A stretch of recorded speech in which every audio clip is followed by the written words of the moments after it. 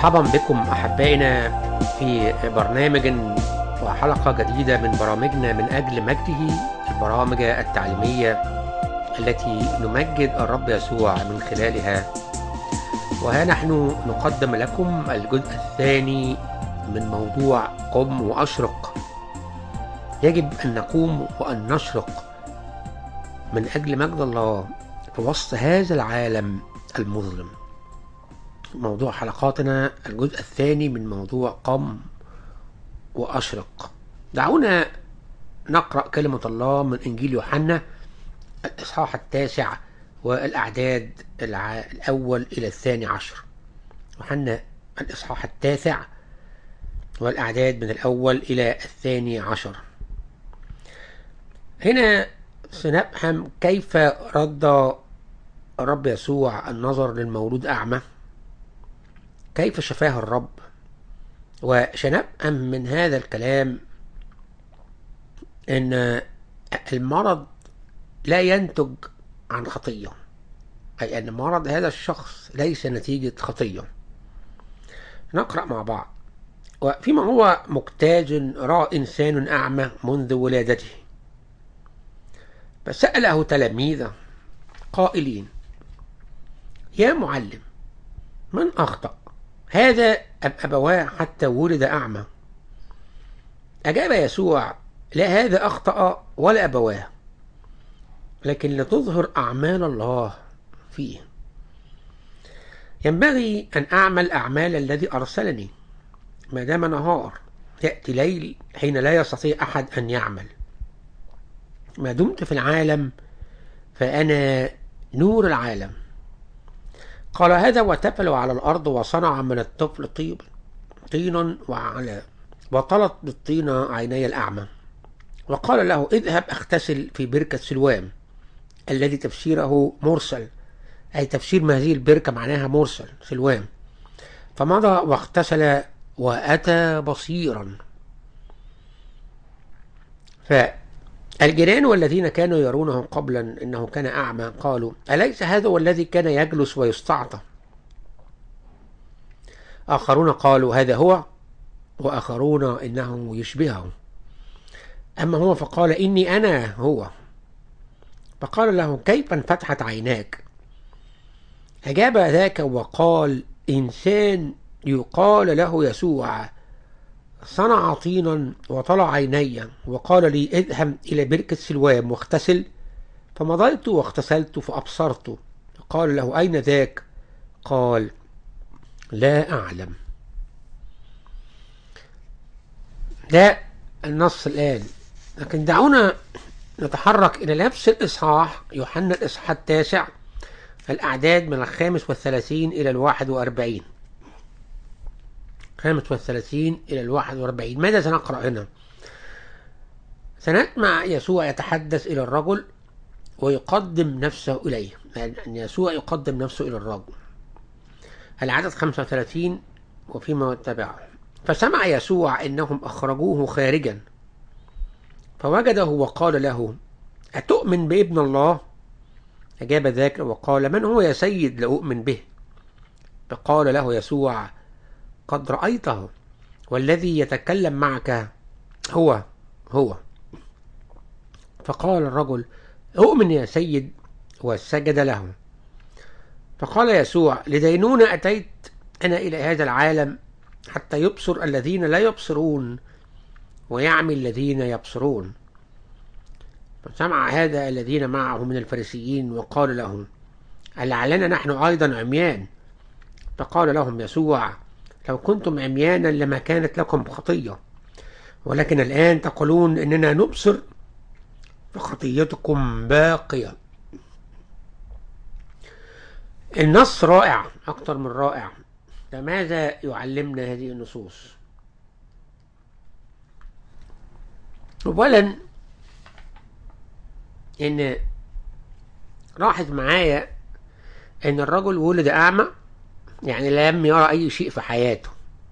الرب يسوع تقدم إليه وطلع طينا، ثم أمره أن ينطلق إلى بحيرة سلوام، ثم يجب أن يعرف الرجل من هو الذي شفاه فقط. قدم يسوع نفسه وعرفه بأنه هو ابن الله. الإعداد دي نقدر نعرف أنه يسوع أعلن عن نفسه وعن ذاته. من هو؟ هو الله الحي ابن الله. هنا معناها بيتكلم عن لاهوته، يتحدث عن لاهوت الذاتي، أي أن الله في الجسد. ابن الله هنا معناها الله في الجسد. هذا المولود الأعمى لا يعلم أي شيء عن يسوع، سواء جسد سواء لاهوت، سواء لم يسمع عنه مطلقا، لم يره في حياته، لأنه لم يكن يرى أي شيء في حياته لأنه ولد أعمى. بل لم يكن يعرف عن يسوع ومن هو يسوع عندما طلب منه الرب أن ينطلق إلى سلوام ليغسل عينيه. لقد كان أعمى طوال حياته، إلا أننا قرأنا أن يسوع قال أنا نور العالم طالما أنا في العالم. إن هذا النور هو يسوع المسيح، جاء ووقف أمامه ووضع الطين على عينيه، أمره بأن يذهب ويغسل عينيه فأطاع. ولكن تخيلوا معي لحظة، إنه لم يذهب أو تساءل من أنا الذي يطلب وماذا يفعل بعيني؟ لن أذهب، أنا لا أعرفك، كيف تطلب مني هذا الشيء؟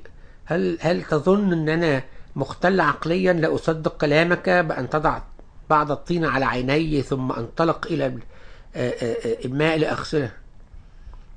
تخيل هذا حدث ولم يذهب ولم يؤمن أو لم يطع فعل الأمر أن ينطلق إلى الماء، إلا أن الرجل لم يفعل هذا، بل انطلق في طاعة ففتح الرب عينيه. أحبائي، يسوع يأتي إلينا ويقول لنا مهما كانت ظروفكم قم وأشرق اليوم، انطلق وأشرق اليوم، أجعل نوري في داخلك. إن في هذا الشهر، شهر نوفمبر، تجد أن الرب يضع أمورا لم تكن نتوقعها ولا في خيالك. توقع لا أتوقع، تخيل أن لا أتخيل، لأن في أمور في حياتي لا أتخيل حتى أنها ستنحل. لكن وأنا قد تكون صليت مرارا وتكرارا حتى شعرت باليأس وتوقفت عن الصلاة، لأن الرب يقول لك ويقول لك سأنزع من قلبك هذا الحمل الثقيل وسأعطيك سؤل قلبك، سأفعل ما طلبت في صلاتك. هذا ما سيقول لك الرب بدون أن تتوقع شيء. فهل ستؤمن؟ هل ستظل تكرر أن كل يوم وكل شهر وكل سنة مشابه للآخر؟ اليوم مثل غدا مثل أمس، هذا الشهر مثل الماضي مثل المقبل، هذه السنة نفس الشيء، أم سيكون هناك إيمان؟ هنا الفرق. عندما تسمع يسوع يقول لك قم وأشرق، هل ستقم؟ عندما تسمع يسوع يقول لك قم وأشرق لأن مجد الله قد أتاك، ستقوم وستطيع الرب وتقول له يا رب سأفعل ما أمرتني به، وسأؤمن وسأرث كل شيء باسمك أنت أعددته لي، حتى لو لم أرى النور بعد. إنه عمل الإيمان. هنسمع هذا في أشعياء الإصحاح 60. أشعياء الإصحاح 60 نقرأ 3 أعداد 1 إلى 3. قوم استنيري لأنه جاء نورك ومجد الرب أشرق عليك، لنهاية الظلمة تغطي الأرض والظلام دامس الأمم، أما عليك فيشرق الرب ومجده عليك يرى، فتسير الأمم في نورك والملوك في ضياء إشراق. قم واستنير عندما يأتي مجد الرب. فهل سنقم وهل سنستنير أم سنتقاعس بعدم إيمان؟ هنا الرب يكلمنا اليوم أحبائي قائلا سأأتي إليكم، سأتكلم معكم، سأدحرج حملك الثقيل بعيدا، سأدحرج أحزانك بعيدا، وسأدحرج أثقالك من على كاهلك بعيدا. ولا يزال الرب يتكلم في كل يوم ويعدك بأنه سيجعلك تشرق لو قمت أي أمنت وأطعت. شيء آخر نريد أن نتكلم فيه قبل نهاية خدمتنا أحبائي، لماذا؟ أي لماذا يريدنا الرب أن نقوم وأن نشرق؟ اسمع الرب في موعظة على الجبل، متى الإصحاح الخامس، متى الإصحاح الخامس، وسنقرأ العدد 16. اسمع الرب يقول: فليضيء نوركم هكذا قدام الناس. لماذا؟ لكي يروا أعمالكم الحسنة ومجدوا أباكم الذي في السماوات. فليضيء النور. أين النور؟ النور الذي سيعطيه لك يسوع. نحن نعكس نور المسيح تماما كما يعكس القمر نور الشمس على الأرض في وقت الظلام. لكن العدد 15 وهو العدد السابق لهذا، نسمع الرب يقول: ولا يوقدون سراجا ويضعونه تحت المكيال بل على المنارة فيضيء للجميع الذين في البيت. مش تحت المكيال بل المنارة يضيء الجميع الذين في البيت. إنه من أجل مجد الله. فهل وصلت إلى مرحلة أنك تحب الرب فستطيع وستقوم وسيشرق الرب في قلبك؟ وهذه الإشراقة أنت بذاتك وأنت ستشرقون بها على العالم المظلم، العالم المحتاج إليكم بره. أحبائي، احنا خدنا نحن قد أخذنا الموعد وأخذنا السلطان أن نكون نور للعالم. هذا أخذناه من الرب يسوع، فيقول لنا: أنتم نور العالم. فكيف سنكون نور العالم وأعيننا ليست منفتحة بعد ولم يدخل نور المسيح في قلوبنا؟ فإذا أردت أن تكون نور للعالم عليك أن تستقبل النور أولا، عليك أن تقم، عليك أن تستنير، عليك أن تدرس الكلمة ليشاع يسوع في قلبك، عليك أن تأتي إليه وتقول له: يا رب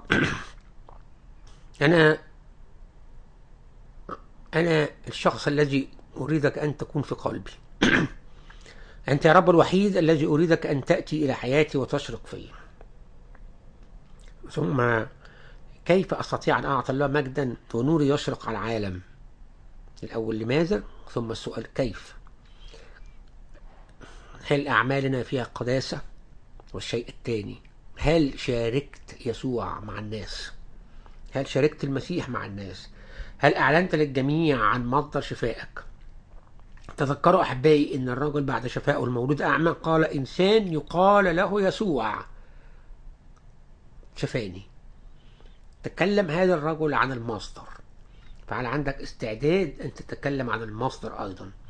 هل عندك استعداد النهاردة أن النور الذي سيأتي إليك، الإشراقة عندما تطيع وتقم وتنهض، أن تقول: إنسان يقال له يسوع قد أزاح كل ألامي وغفر كل خطاياي وأزاح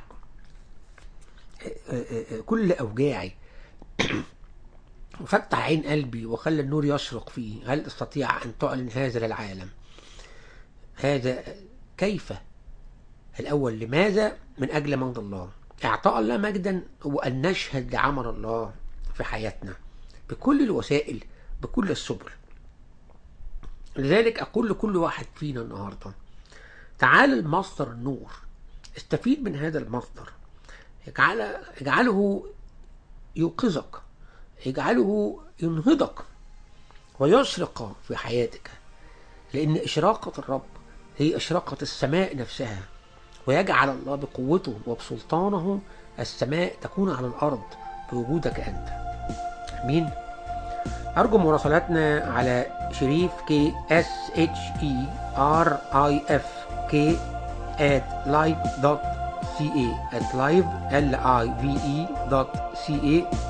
وأنا أحب دائما أن أستمع إلى ملاحظاتكم، إلى أسئلتكم، ويسرني أن أجب على هذه الأسئلة بقدر المستطاع. وأسئلتك تعني أنك مهتم بتعليم الكلمة وبتهتم أن تتعرف على الله من خلال هذا التعليم.